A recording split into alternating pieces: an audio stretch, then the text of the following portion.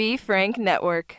Content on this production is for entertainment and informational purposes only. It is not medical advice, nor is it intended to substitute medical treatment or diagnosis. Seek medical help if you believe that you are suffering from a mental illness or are a threat to yourself or others. By using any or all of the information provided, you do so at your own risk. Any application of the material is at the listener's discretion and is his or her sole responsibility.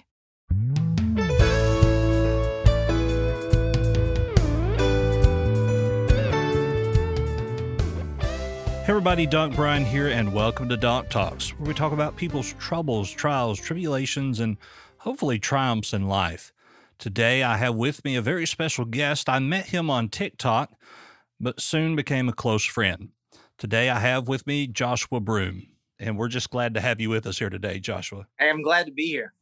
So do you normally go by Joshua, or do people call you Josh? Well, growing up as a young Southern man, as you would know, if I would say anything other than Joshua, I would get a smack on the back of the head. So I always say Joshua just to honor my mom. I know I'm in trouble. So you like my middle name, I know, because my middle name's Luke. So if I hear Joshua Luke, I know I'm in trouble. Joshua, I'm good. But anytime that I'm in the presence of anyone they ask my name, I always say Joshua, just because that's what my mom would want me to do. So gotcha. Yeah, you have to live in the South to respect the thought that if your middle name is used by an adult, that you have really done something wrong. Yeah. If you hear your last name, you should probably run. Yeah. Well, at my house, if you hear your middle name, you better run. You better get going. Absolutely. So you were born in North Carolina? Is that right? Yes, I was born in Charlotte, North Carolina, but that was because the town I grew up in. So I'm from South Carolina, but we lived on the state line, and the town was so small that it absolutely did not have any kind of medical facilities. So we'd have to drive to Charlotte, and that was the closest place. So that's where I was born in Charlotte, but I grew up on essentially the state line. But in South Carolina. So I've been to Charlotte a couple of times, and I don't have any desire to go back. It's become a pretty big city.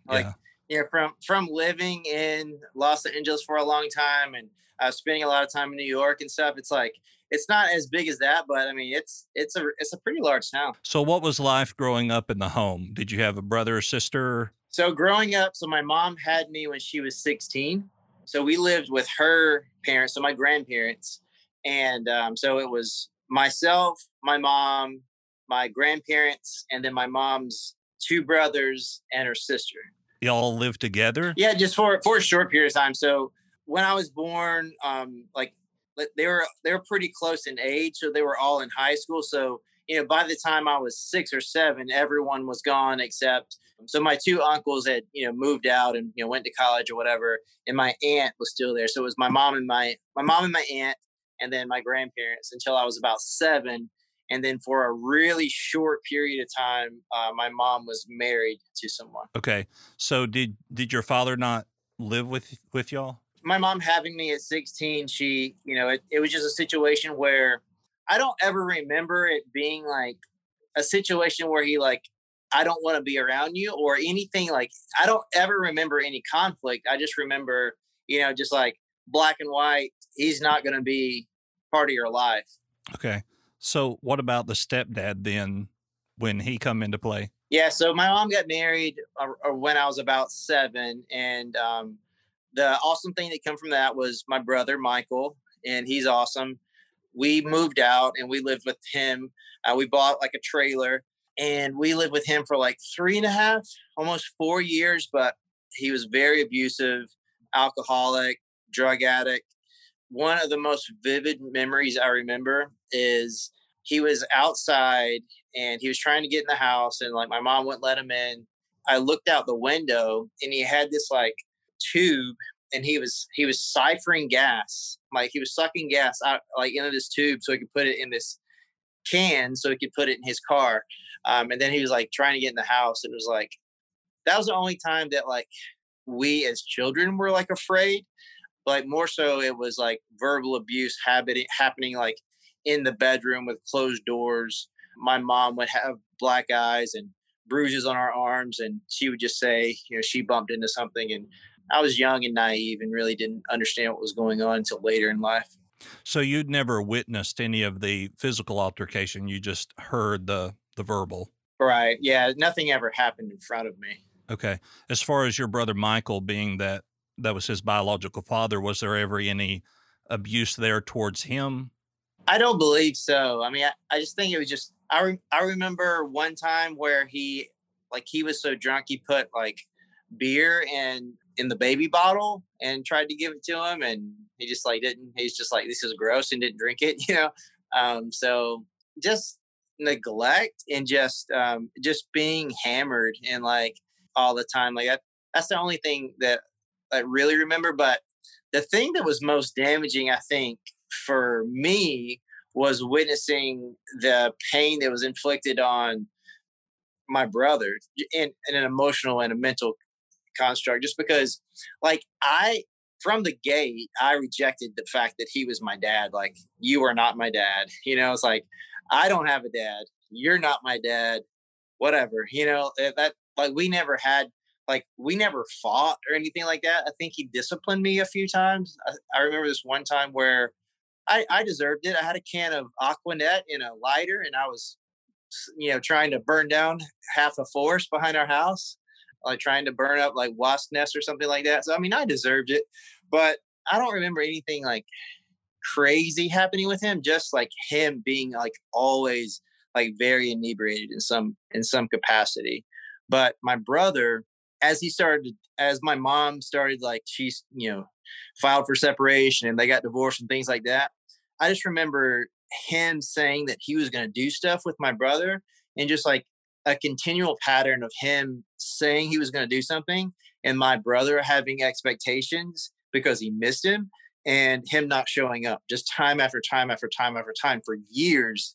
And I think that really left some emotional scars with him, and it's really tough for him to let people in. So you're like 7, 8 years old, or excuse me, 7, 8 years older than your stepbrother. Correct. Okay. Correct. Do you and your stepbrother still have contact with each other today? Yeah, I talk to him not every day, but several times a week. He's a genetics professor at Clemson University. So somehow he turned my mom into a Clemson fan, which that's the only thing I'll hold against him, because we grew up loving, the Gamecocks. And then he went to Presbyterian for his undergrad, but he got his master's and his PhD at Clemson. And now his dream job was to teach there. He taught at Indiana University before that, but he's a good dude. He's got a lot of trust issues, obviously, and I pray for him daily, just because, like, as a follower of Christ myself, it's like I think there's a lot of wounds that causes him to want to accept everyone, and it's just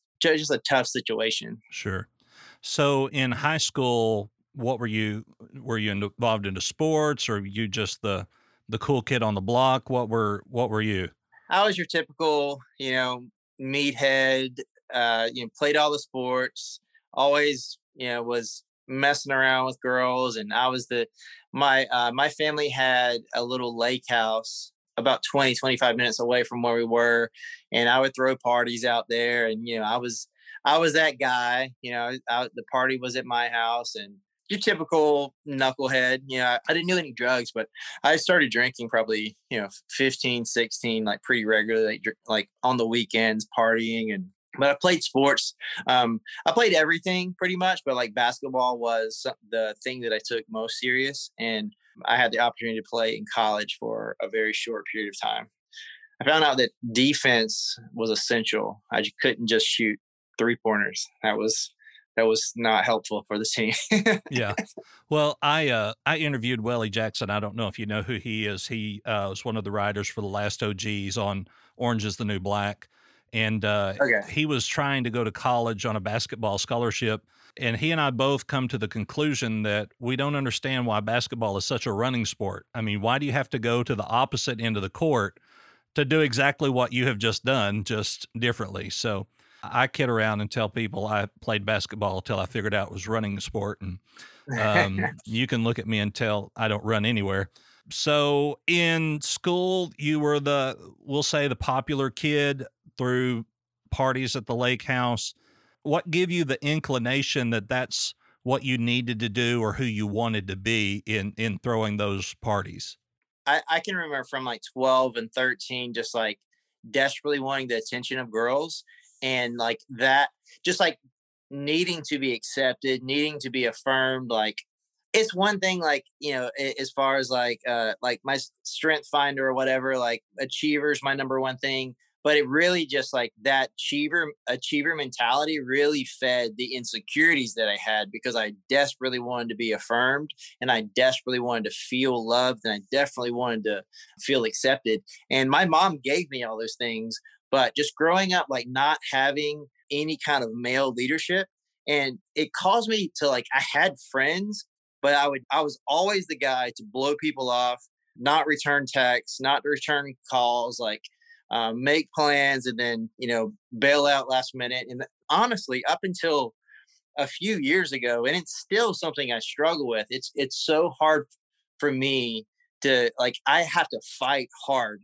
to be consistent, and I have to fight really hard to be committed when it comes to a relationship. And I think that comes from just that feeling of rejection. That feeling of rejection, do you think is there because you've never had that male role model of what the relationship looked like from that side? Yeah, I mean, I think that it's twofold. It was not having it, and also these are like illusions of, I guess, like my own expectations, like in my head, of what like a father son relationship should look like or could look like. So that was something that I fantasized about. Like, if I had a dad, my life would be like this. And like, I don't know all these things. And like, for me, it was like, I didn't learn to ride a bike until I was like 13. I just got so like ticked off that I didn't know how to ride a bike. So I just took my bike up a really steep hill, and I just like ate it until I figured it out.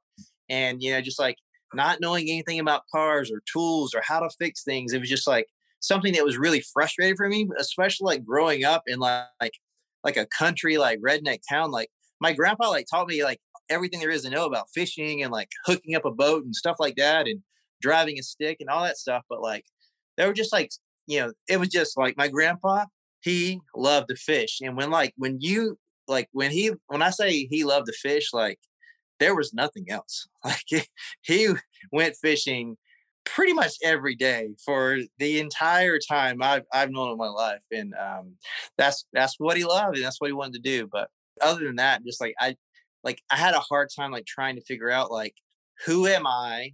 And then underneath that, who am I as a man? And then underneath that, like, how can I have relationships with other men? Just because like it was just really confusing to me my whole life. And it was something that caused frustration. And it's like, I feel like when you're frustrated or when you feel confused, your actions sometimes are a catalyst of your emotions.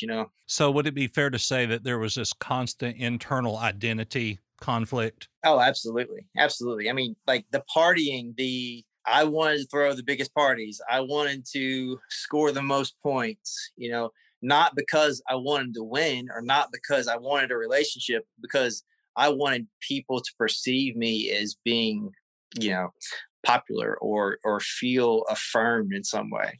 Like that's something I just like desperately sought after. So tell me of a time while you were younger, this before graduation of high school, of something that took place where you really received the affirmation that you were looking for. So not our head coach, but our assistant coach. His name is Bill Blatney, and he was actually like when we'll get into my story later on, but like when my life fell apart and I kind of got myself back together, and like I ended up like with all the things that I have now, like he was the first person that like I thought to call. He talked to me like man to man and just like really affirmed me like as a person, and just really told me like that I had something to offer, and I was valuable, like not the things that I did, like me as a person was valuable. And I guess that's something I never really heard before. And I just remember that moment and I'll never forget it. And he's just someone that, outside of him coaching me in basketball, we didn't have a lot of conversations, but that caused like him and my mom to like have this bond. Because he would always like ask how I was doing and things like that. And just Yeah. So, I mean, I think like in that moment, just him sitting me down and just saying like, I know that, you don't have the family dynamic that literally everyone else has on this basketball team. And I understand that, that's probably hard for you. And I just want to tell you that like, it's not your fault and affirm you as a person. People with that achiever personality, that validation that they're looking for isn't validation in what they have done, but rather validation in who they are, Oh yeah. as opposed to someone who has a harmonizer personality. They need validation in what they've done, not who they are. So Right. it's very interesting, and how all of that takes place and how this coach knew how to feed you psychologically, if you will. So, moving from high school, you graduated. Did you go to college? Did you say on a basketball scholarship? Well, yeah, I didn't have a scholarship, but I did play, and so it was Francis Marion University. So I was just going to be on the team. I joined a fraternity, and like none of it I took seriously. Like I saw from the gate that like, okay, I'm not going to be receiving any minutes playing on this team. Everyone is so much more athletic than me, so much more well rounded. I was an above average shooter, and like that's why I was there. And I was a zone buster, if you will. If you play 2-3 zone, don't leave me on the wing because I'm gonna put up 30 points. But other than that, I'm useless. But I joined a fraternity, and I feel like that was really good for me. But what coincided with me joining a fraternity was a even more partying, even more like seeking after like being the popular guy, doing the most this, like during my freshman year, like there was like a pledge auction. Is like making sure like I was the one that like was auctioned off at the most money, hooking up with the most girls, trying to drink the most beer. Just an idiot, just So, did you feel a certain level of validation being able to get into the fraternity? I did like it was a good feeling. More so like not get into it, but like I felt that a group of men accepted me as a man, opposed to a group of people accepted me because of this. So like going back a little bit, like I started modeling when I was like 15. And like that was another source of like, you know, I was very arrogant in some regards because I didn't have to audition for a lot of things. I was just a guy. Like if there were 10 people that looked like me, like I knew I probably didn't even need to show up at the audition. I would just get the job. Like that went really well for me. And like I was very arrogant about that. But again, like it was just an underlining thing where it's like another thing where if someone is going to affirm me about like my looks or something like that, like it was an insecurity masked with affirmation that wasn't really making me feel better. It was just covering up a very deep wound. Right. And we find that though in people who are in the industry of modeling and acting, that they have this deep wound that they're trying to cover up with validation of other people, when that validation at its best is superficial. Yeah. And so we see that kind of pouring to these people. So moving from college, what led to your move towards, was it Los Angeles? Yeah. So I was having a lot of success modeling. And honestly, I wasn't really trying. Like I was like my agent at the time, her name was Donna Ehrlich, and she believed in me so much. And she gave me first, second, third, fourth, fifth, and 100th chances because I would screw something up. I wouldn't be somewhere I was supposed to be. I would say I would do something, I wouldn't be there. But somehow she would smooth talk it out, and I would stay in like the good graces of a designer or a shoot or whatever I was doing.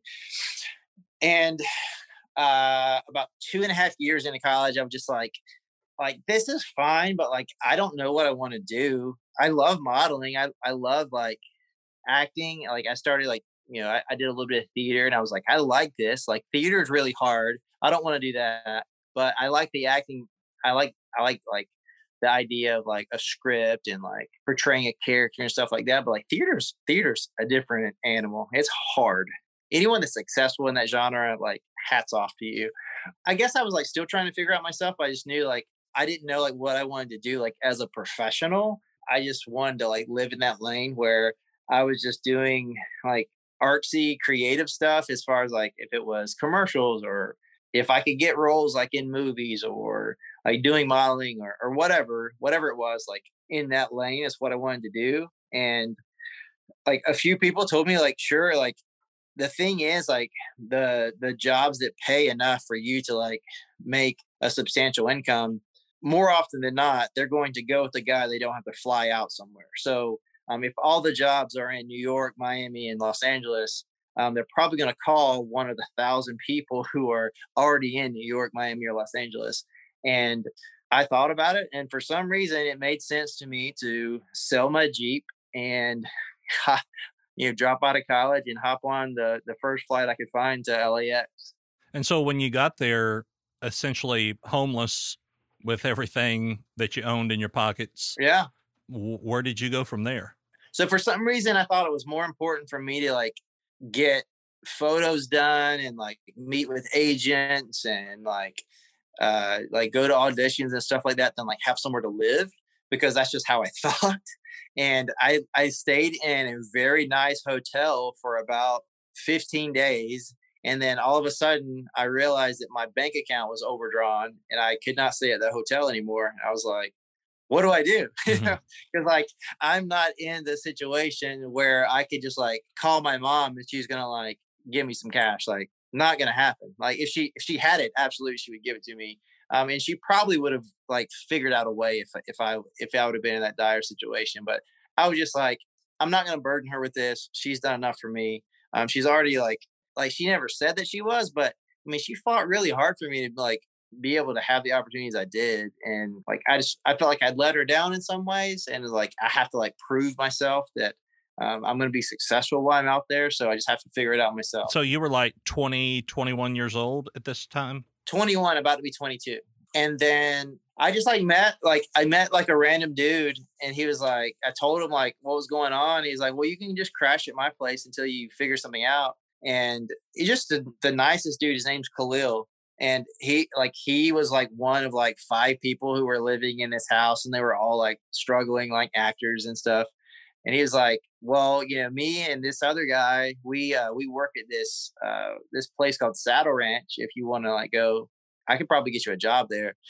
And I went to the interview, and I was like, I guess I need some cash. And I ended up working there, in addition to like doing like gigs every once in a while. But I made a little bit of cash and made enough cash where in Los Angeles they understand, I guess, in that part of town where I was living, that if we can get you in here, you'll maybe pay rent. So it's like your first month was free or whatever, as long as you signed like a 13-month contract or something like that. So I had enough money to like just cut on utilities and stuff and like finally like move into a place. So that's kind of what happened. So what exactly is Saddle Ranch? So Saddle Ranch is like it's the place. It's a restaurant / bar. It's been in a ton of movies, but ultimately it's a Western type bar in the middle of West Hollywood. It's on Sunset Boulevard. It's across the street from House of Blues, and that's where like all of the young adults were, because that was the one place you could get in if you weren't 21. So like all the like 19, 20-year-olds that wanted to party, if you would go in there and like order food, you could get in. So it was a restaurant until about 10:30, and all of a sudden it just became this like crazy bar, and it had a mechanical bull in the middle of it. So it was your typical downtown Charlotte, North Carolina bar. Yep. Yep. So you were able to work there until till you got your own place. Yeah. And so where did you go from there? So I was working there for a while. Everything was going good. I was making really good money working there. Like my mom worked in a restaurant her whole life, so I knew everything there is about waiting tables and just like, just service in general. That's just like who my mom is, and that's something that I'm good at. So I'm good at, reading people and telling them, what they want to hear, and, just like treating them well. So I got good tips. So I was making, $300-400 a night, like waiting tables. I was making decent money, and things were going well. And I started like hanging out with a girl, and she was actually like from North Carolina, and like everything was going pretty good. And then there was this group of girls that was sitting outside at like there was like a patio that like wrapped around outside. And I was out there and I was talking to this group of girls, and they were like, "Have you ever thought about being an actor?" I was like, actually, actually, I am an actor. So full of crap. But they were like, "No, and like an adult actor." I'm like, "I don't know how old you think I am, but I am an adult." Completely and totally naive to what they were asking. Oh yeah. Like, I mean, I graduated with 84 people. Like, I mean, I am clueless. Like, even though I had success modeling, like, honestly, I was always like this to a certain degree. Like, I was always like so self-absorbed. I didn't notice the things around me, you know? But they asked me this question. They were like, "It is porn, dude. We're talking about porn." I was like, "Oh, no, never thought about doing that." They're like, "Do you want to?" I was like, "Yeah. What do you, what kind of question is that?" They're like, "No, we're serious. Like, do you want to meet with our agent?" I was like, "Your agent?" Because like, I didn't know anything about that industry. So I was like, agent, I was like, that's for like legit stuff, you know, like, but I was like, sure, sure. I'll meet with this guy. I'll meet with your agent, whatever. And I go to meet with this guy the next day. And I thought for sure I was gonna roll up on like the Motel 6, and it was gonna be like this guy in his underwear, like, you know, at this Roach Motel or something like that. But I pull up to this like megaplex, and I go in this like separate garage, and there's nothing but like Jaguars and Porsches and Ferraris in there. And I go up this elevator that has like, there's a guy in a suit in the elevator, like I'm going up with, and I walk into this like huge office that he has like at the end of this long hallway. And it's this bald English guy. He's like, "Hello." I'm like, I was like, "Hey man, what's what is that? What's going on?" I think he quickly picked up on like how insecure I was, and how he ultimately said like he didn't manipulate me in any way, but he saw that like if he could turn a buck off of me, that he was about to do it. And he's like, "Hey, if you can actually perform, there's not a lot of guys in the industry that are good looking, and there's not a lot of guys at all that have any acting experience." And the whole like adult industry was like starting to there was this wave of like making these big productions with these like big budgets, and you know, they had scripts and they were like parodies of movies and things like that. And it's like, man, if you can do this, you'll be the guy. He's like, if you can, if as long as you can perform, you can be as famous as you want. You can make as much money as you want. And I was like, I'll think about it. But like internally, I was like, sign me up, you know, like, but like inside, I was like, ah. And then as soon as I got home, I was like, there's no way I'm going to do this.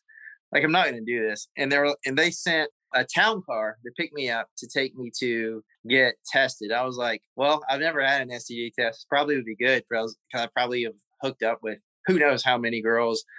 Probably a good thing. I was like, sure, let's go get this test. So I got a full STD and AIDS test, and it was supposed to come back by the next morning at 10 o'clock. And that's when I was going to do the shoot. It didn't come back, so I couldn't do the shoot. And I was just like, oh, that's weird. And that was one of about a billion times that God was like, hey, don't do that. Don't do that. Don't do it. Here's your way out. Don't do it. And I was as hard headed as could be. So I was just like, I'll just wait it out. And the next day it came back and everything was good. And I showed up and they were like, take this pill if you feel like you need it, and or not. He's like, I'll probably bite it in half. I was like, what is it? He's like, it's Viagra. I was like, I don't think I need that, but if you say so. And instead of biting it in half, I took the whole thing, and I sat there, and you know, next thing I know, cameras were rolling, and next thing I know, I had done it, and next thing I know, like honestly, I felt like it had been 5 years and I had done 1,000 movies. In that initial tryout, it wasn't just like you were with someone else. It wasn't like a solo audition. Oh no, this was so that was the thing, that the way my adult career started was not like anyone else's has ever started, from my understanding. So from everything I've ever heard back then, it was like, you know, guys have to do like solo things. They'll make sure like you can do this and you can finish. And then like, you know, like amateur stuff, like where you hold the camera. Like my first one was like, there was camera A, camera B, camera C, full lighting crew, a studio, a boom guy, like it was just as big as any like movie set I was on. And I was just like, holy crap. And that's the only kind of stuff that like I ever did. Like I don't want to say that I was lucky, but like there was some really gnarly stuff that was going on that most people had to go through to get to where I was that I didn't have to do. How awkward was it to be taking part of this with all of these people in a room with you? It was weird. It was weird, man. Like in the girl, like in my head, I was like this is gonna be awesome. There was nothing about it that was awesome. Like the girl, like was older and like if you could picture in your head how you think it's gonna go, just like take everything that you were thinking and flip it around and make it the opposite, and that's how it went. From I'm not going to say from my experience, but from experience, porn is very unrealistic. Oh yeah. As to what you would find. You won a couple of awards though within the adult industry, didn't you? I was nominated for Performer of the Year 3 times, won it once. Won like there's like awards for everything. So like best like couple scene, like best acting, best supporting actor. And you were in over 1,000 movies, I guess. Is that what you call them? Films, movies, whatever. Yeah, I mean, because like there's different kinds. So like Gonzo is like you walk into a room and there's a concept, but there's not a script. And then like films would be, there's a script and there's generally 5 scenes and 5 sex scenes in a movie, but there's a movie and it has a script and a start and a finish. In looking at your resume, I guess is the way you would put it, you performed in all types of pornography. Yeah. How did that make you feel as an individual once the production was over? Like, were you getting a high off of it? Were you, I can't believe I just did that? Or where did you fall into those categories? Like for me, like, I hate to say this, but like as an achiever, like for me, it was like to be almost like automated and like machine like. I pride myself to a certain degree. It's like when the director would say, okay, I need you to finish in the next 30 seconds. Most people you'd have to cut and then, get yourself there and they would roll and then that would happen. Yeah. And I could just like, do it. And just like stuff like that, like allowed me to work more and allowed me to have success. But then I started to put that pressure on myself. So like, I didn't really take a ton of like erectile dysfunction medication at first. And then I started taking Levitra, which like Levitra like doesn't really like help you like maintain. It just like causes like you to have like more like sensitivity or whatever. And then I started taking Viagra. And then towards the end, especially when I crossed over to that other genre, I started taking Caberjack. So Caberjack is, ultimately you have a paraplegic person who wants to be intimate with their spouse. They don't have any feelings, so they can't get an erection. So there's a chemical that's injected in the caverns of, your penis, and it's going to be erect, whether you're reading the newspaper or you're doing, whatever. And that was scary. That was really scary because there were several times that I was taking it myself and I didn't really know what I was doing. And I took too much and I had to I heard stories that you had to go get like spliced and get it drained. And I sat there like in my bed, like with my feet up over my heart, like for hours, just like hoping that it went away. So you were actually injecting yourself with this medicine? Sometimes. So that there were, especially like in the other genre, like with the guy on guy kind of stuff, mm-hmm. like in that genre, like there are some directors that like they would make you do it, but like, do you want it? And then they would have like someone on set like inject you. And I'll just go in from this physiological side. When a man is receiving anal sex, it is very difficult for him to keep an erection. And so for the sake of the production, you're saying they would do that so that the man could stay erect on the receiving end. A lot of people would, but like some directors, like, it was like, not like you have to do this, but like, this is what we do like on my set. So yeah. So you weren't made to, but you were pressured in some ways to do that. I wouldn't even say pressured. It was just like, hey, we all drink beer here. So I'm going to give you a beer if you want one, but we're all going to drink one. And that's just what we do here. Almost like passive aggressive. Mm-hmm. So, once again, in looking at your resume, I won't call it gay porn. We'll just call it male on male, because you and I have talked personally about how, you can do those type of sexual acts without being identified as being homosexual. That a lot of it is just for the money, and we will find ourselves even outside of the adult industry doing things for money that we would have never thought we would be doing. But when you crossed over into that, is that where the illicit drug use really began to amp up? Oh yeah, absolutely.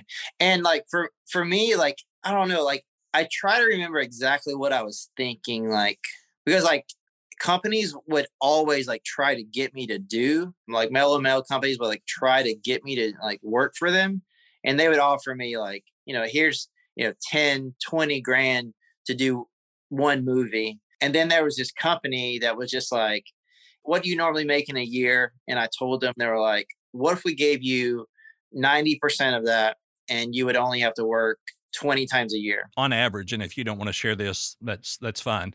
But on average, just from productions of videos, what were you making per year? Between $250,000 and $275,000 a year. Okay.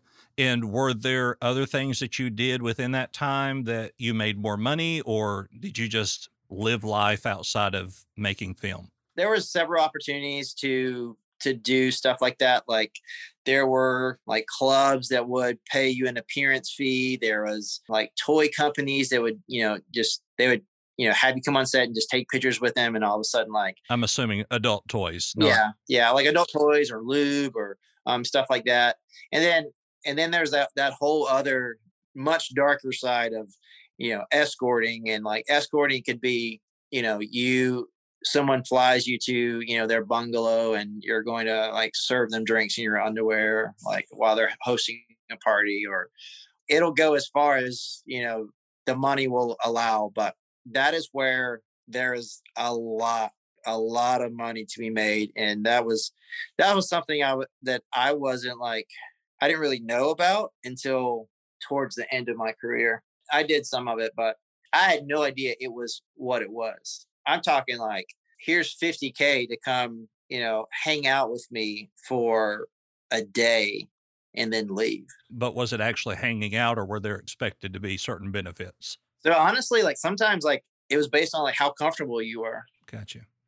So tell me about the day that you decided it's all over. I'm not doing this anymore. I had just done a few scenes, and like generally like I preferred it to be like, if I was going to work, I would just like, I would do like my shoots in the same week. And like that way, like, cause I would work generally like a few times a month, and that would be it. Like once or twice a month would be what I would do. I just finished working and I had my checks. Like, they would, the way my contract worked is, they would cut me a payroll check every time I did a scene. And then at the end of the year, they would, compensate me for whatever else. But I was going to cash those checks, and I had gotten to a place where I was so ashamed and like felt so broken by the things I was doing that I isolated myself from everyone. So I'd stopped answering my mom's calls. I stopped answering my brother's texts. My Facebook and my Instagram and my Facebook and my Twitter, like it wasn't like me. Like it was my stage name. I literally didn't talk to anyone in any capacity for about a year. They called me my real name. They said Joshua, like no, not one person. And I was at a bank and I was depositing these checks, and the transaction was over, and I had my receipt. I took about 2 steps away, and this lady says, "Excuse me, Joshua, is there anything I can do to help you? Is there anything else I can do for you?" And it was just weird because the transaction was over and I had everything. it was just so strange just for her to say that can she help me? Like, it just made no sense to me. And where I was living, the bank was basically across the street. So I just walked there, and I was walking back, and like, it gives me chills just thinking about it. But I just couldn't stop thinking about her saying my name and asking me if she could help me. And I was like, why would she ask me that? And I just kept saying that like over and over in my head. I was like, why would she ask me that? And then I kept thinking, like, she called me Joshua. My name's Joshua. Like, she called me Joshua. And just, I don't know. It was just like, I'm glad that there wasn't like a lot of traffic, because I probably would have walked straight into it. I was just like so in my head. And I walked into the lobby where I was living and got in the elevator and went to my apartment. And as soon as I walked in the door, I just like started to cry, and then I kind of like shook it off. And then I was going to take my watch off and changing clothes, and I looked myself in the mirror, and I just lost it, because the person that I saw in the mirror, I did not know that guy. I had no idea who that guy was, and I just began to feel guilty, and I felt conviction for what I was doing for the first time in a very long time. To be honest, Brian, like, what allowed me to do like the films that were, in the gay genre, like those films, it didn't like affect me to do them. It was honestly the same thing as like, they were women that, I don't want to speak poorly of them, but just like, this was not someone that I would want to engage in any activity with. You know what I mean? Like, there was no attraction whatsoever. So I'd become so intimately and emotionally numb, like nothing mattered to me, like nothing, like myself or anyone else. So a handshake or sex was exactly the same to me. And because it was my job to be able to engage in that activity, I could do it no problem without a regret in the world, because how I looked at myself, like, this is who I am. Like, literally, it's not what I do. This is how I provide money for myself. This is what validates me. This is what I do, because this is who I am. And that's what I believe. And when I heard my name, it just crushed my reality, because all of a sudden I saw myself as a person. Right. And we talk about in psychology a lot the power of the name, that we're not what we've done. We are an individual, and our past doesn't define who we are. But in society today, it's so much more than, being who we are as to what we've been done. I've been in several of your live streams where you just have people pour in and ask you to say the famous line of yours, which is, "It's not a beach, it's a bathtub." and some days I've been on there and people are just so grotesque and horrible and say things that are just outlandish. And I can say, as seeing you on the other end of that live, that it does still affect you in a lot of ways, that it does kind of pull you down, but there is power in knowing who we are. And so that was that kind of transitional moment when someone said your name, that you came out of this delusion of the person that you portrayed and then became who you were. How did I guess, would you call them agents or companies that you worked for? How did they take with you just saying, okay, I'm done? Yeah, it went really poorly, because I was in a really large contract, and it wasn't like I'm supposed to be at work tomorrow and we can't get someone to cover for them. Like, their entire company was designed around marketing and promoting me. Because of the way the industry works and because of the amount of content they did that still, but I wasn't there to provide them any new content. But it was a very hard conversation, and it cost me a lot of money. But like, I just picked up the phone and I was like, I'm not coming. I know I'm supposed to be here, in a few days or whatever, but I'm not going to be there. And they're like, are you not feeling well? Like, what's going on? I'm like, I'm done. And they're like, well, you just can't quit. You're under contract. There's not just like somewhere you're supposed to be. Like, you are legally and financially obligated to do certain things, or, you're going to have to That sounds a lot like prostitution. It is. If I could articulate something more clearly, that it is exactly that. It is glamorized prostitution, and it breaks my heart.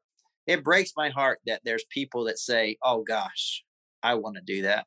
At the same time, you believe the lie that OnlyFans or guys paying you to send nudes or anything along those lines is any different, because every time you give a piece of yourself away, it affects you. It affects your soul. And it's something you have to carry with you.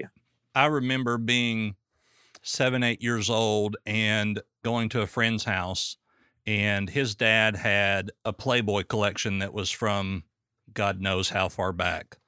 And I distinctly remember the first piece of pornography that I viewed that day in that guy's garage as an innocent child.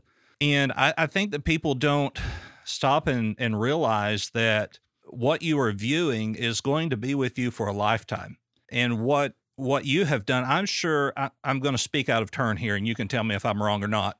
But I'm sure that there are times when you close your eyes at night and you're taken back to that day on a particular scene of something that has taken you back to that place. And you have to remind yourself, I'm Joshua, I'm not that person.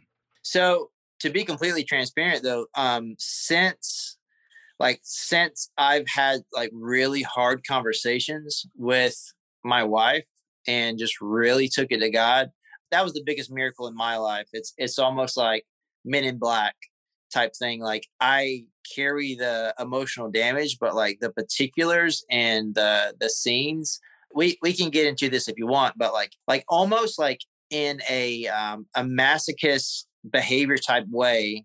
After I got out of the industry, I would watch my own scenes so I could remember them, but like not in a good way, like, don't do that again. This is where you were. And then obviously, that would lead for me looking at it for 5 minutes to looking at it for, who knows how long. Still to this day, like, there's certain aspects, but like people ask me, like, do you remember like certain like nuance, like what, like you remember stuff about that day? Like, I don't know if it's because I'm like such an emotional or like mental like wreck from it, but it's either really, really suppressed or God did a miracle, and that's just not something that I recall. Gotcha. So you don't have like certain triggers or things that take you back to the mindset of those days.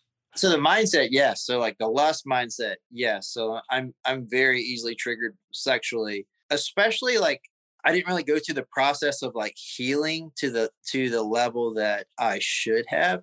So for a long time, like if I saw like sex like on like not even a movie, but like a TV show, it would trigger me. And I was like, like for me, I found that like I got angry. Like I was like, it put me in a bad mood. And my response was like to be angry and to be like frustrated. So now moving into, you mentioned your wife. How did I'm going to assume that she didn't know you were a porn star when you met. Is that right? Yeah, she had no idea. She's as precious and clueless to things like that as they come. Just to backtrack a little bit. So what was the most painful time for me was when I had to feel the pain that I caused myself. And that was when I removed myself from the industry. So there was 2 years after I got out of the industry that I was lying to every single person I met about everything, like why I was in California, what I did, and even to the level where I was lying about my situation with my dad, because like I had so much shame. Like I was like, I don't want to tell anyone that like that also. So I just like would make up stories about him. For 2 years, like I would just try to sweep as much of my past underneath the rug as possible and just like not confront it. But it would all like, especially at the time, like especially because like of like late, like when used to be like Skinamax and like Showtime, like all those movies would show like soft porn at night. Like most of those movies come from like they do like softcore versions of the movies that I did, and I was in all of them. It was impossible for me to hide. So you didn't disassociate your character from you at that point in time. You carried all the guilt and shame from the character and yourself together. Oh yeah. Okay. So you didn't just go home and say, "Oh, I was an actor in California and I did a couple of films that didn't really amount to anything." That was one of the stories, and they were like, "Well, why were you out there so long?" And I was like, "Well, it's whatever." Because I'm really good at doing bad film. That's why I was out there so long. Yeah, but like it would come up, it would come up, and like there was a gym that I was working at. So I started personal training. And I'd always loved fitness, and I got into CrossFit, and I was working like at a CrossFit gym, and I didn't tell them about my past. And then it came up, and luckily they're just, they are amazing people. And they gave me a chance when I didn't deserve one, because I'd lied, about my past to them. I feel like in certain capacities, like full disclosure is important in that regard, because of when you're leading people. I think that's important. I think integrity is important. So I was not having integrity in that point in my life, and I didn't tell them that. And they could have fired me, but they didn't. But there were several relationships and opportunities that fell apart because I wasn't upfront, especially like trying to date. It just wasn't working out. Like it was like, it would always come up, and then it's like, I don't want anything to do with that. I think you're cool and all, but no thanks. And then I met this girl, and we were supposed to go on this run on Easter. And we're supposed to go for a run. I do not like running. I like sprinting, but like a leisurely, 5-mile stroll, not my cup of tea.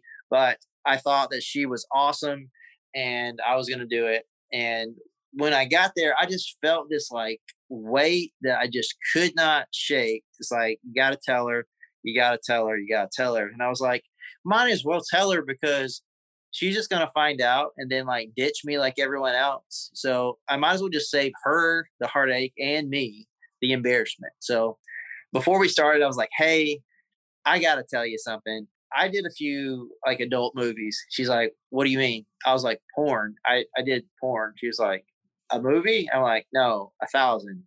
And then I went into like detail and told her things that like she definitely did not want to know. But I was like, at that point, like, I don't even know if she was listening at that point, but it's like, I was just like unloading years of baggage, like for me, it was like a therapy session. I was just like, let me tell you how bad I am. After I told her how bad I was, her response was, do you know who God is? And I was like, yeah, I know who God is. I believe that he made me and everything else. I'm like, sure, I know who God is. So would you have a relationship with him? And I was like, what do you mean? What do you mean by relationship? She's like, well, do you have a relationship with him? Like, do you trust him? I was like, and then like she said, like we had a little bit more of a conversation about it, but she kind of like left it at that. Just really like told me like how good he was, and like, just like said stuff that I'd heard before about Jesus, like, okay, and we just like ended up just like walking and talking, and she was asking me about like, she is very, very close with her family. So she was asking me about like, what's my mom like? What's my brother like? And all of a sudden, like I was having the first normal conversation I'd had in probably 10 years. Like it wasn't, oh, tell me about the industry. What was that like? Or like, oh gosh, you've done that? Or what were you thinking when you did that? Like it was Did just. that scare you in some ways? Absolutely. Absolutely. Absolutely. I honestly, Brian, like it took me a while to really like relearn how to interact with people like in a normal way. I mean, I felt like I was that dude in Tropic Thunder. I was a dude playing a dude disguised as another dude. Like that's who I was. I was literally a guy playing a person with this other name who was portraying whoever I was that day. Like that's who I was every single day. Especially like when I was like, for the first 5 years of my career, or the first like 4.5 or whatever, I was doing like 25, 30 movies a month. Literally, I was doing every day. And it was like, you walk on set and then you sign this paperwork, and then all of a sudden you just walk on the set, and you might know your lines and they might know yours, but you might not know that person. But it's, it became so unnatural. And I think that's why it's so harmful, because it portrays sexuality and intimacy and even like human interaction in a way that is so far from what is true. But yeah, it terrified me. It terrified me to like have a truthful conversation. Why? Because I was humiliated at who I was, and I was insecure about like, who is the real me? Heck, man, I don't know. I don't know. And she was asking these questions. She just like talked to me and like treated me in a way that like I couldn't ever remember like being talked to. Would it be fair to say that she talked to you like you were a human? Yeah. Yeah. I mean, she treated me like I had value, you know? Yeah. And so just kind of wrapping this up in a nutshell, because we'll get into more particulars in Doc Talks DX, but you are now pastoring a church. I am. So you have gone from being a porn star to pastor, which you're writing a book with a similar title. Is that correct? Yeah. Prodigal Porn Star is the title. Prodigal Porn Star. I like that. How do you, and we'll get more into this in the DX side, but what would you say to the individual right now who is suffering from an addiction to pornography?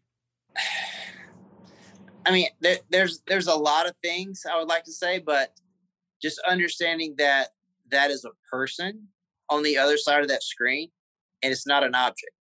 And so I was watching a documentary last night, and it was about a prison in South Africa, and 45% of the crimes committed in this city was rape. And they asked someone why, and over again, the answer was that they don't have as much value as men, and they believe that that's something that they owe them, so they should be able to take it from them. So when you watch pornography, you're saying those people on the other side of the screen don't have as much value as anyone else. So you're going to choose to use them like objects. And that does something to you. That does something to you because you start to treat people different. You start to see people different. And it's incredibly, I mean, I'm sure you can dig deep into that, but it's incredibly emotional and mentally damaging for you. And you're just ingraining this truth that someone owes you something, and you don't have to do anything, to earn it per se. And those are people on that screen, and they're going through something. And a lot of people will say, well, this person still does it and they're really happy and successful. Let me trust you, friend. No one in the world wants to prostitute themselves on the internet where everyone can see. So if that person could go back and do something else and be successful, 100% of the people would choose that, because no one wants to do that. Sure, you might have success. Sure, you might have a little bit of money in your pocket, but no one wants to do that. And you don't know what's going on behind closed doors. Yeah. I mean, there's a catalyst behind every action like that. And it all starts with a lie that this is not going to hurt me. Absolutely. All right. Well, thank you for listening to Doc Talks today. I'm Doc Brian. And as we go into the diagnosis part of this, you can find that episode on Patreon, where we talk about the diagnosis of people in the porn industry and how it affects us in our mental health. Joshua, once again, thank you for being with us today. Tell all of our listeners where they can find you. So the best place you can find me is on Instagram or TikTok, and it's joshua.broome is where you can find me. And that's with the E, Broome. Yeah, the E is important. Okay. Yeah, I got to put the E on there. Joshua, I appreciate you sharing your story with us today. And I know that it's not always easy to be vulnerable and discuss these things. But he will be with us on the second part here, which you'll find on Patreon on Doc Talks DX. Of course, you can find me at thedocbrian.com. All of my social media links are there at the bottom of the website. Make sure to check out the second part once again on Doc Talks DX and Patreon. And Doc Talks is a part of the Be Frank Network, which you can find at befranknetwork.com. Again, thank you for listening today. Goodbye.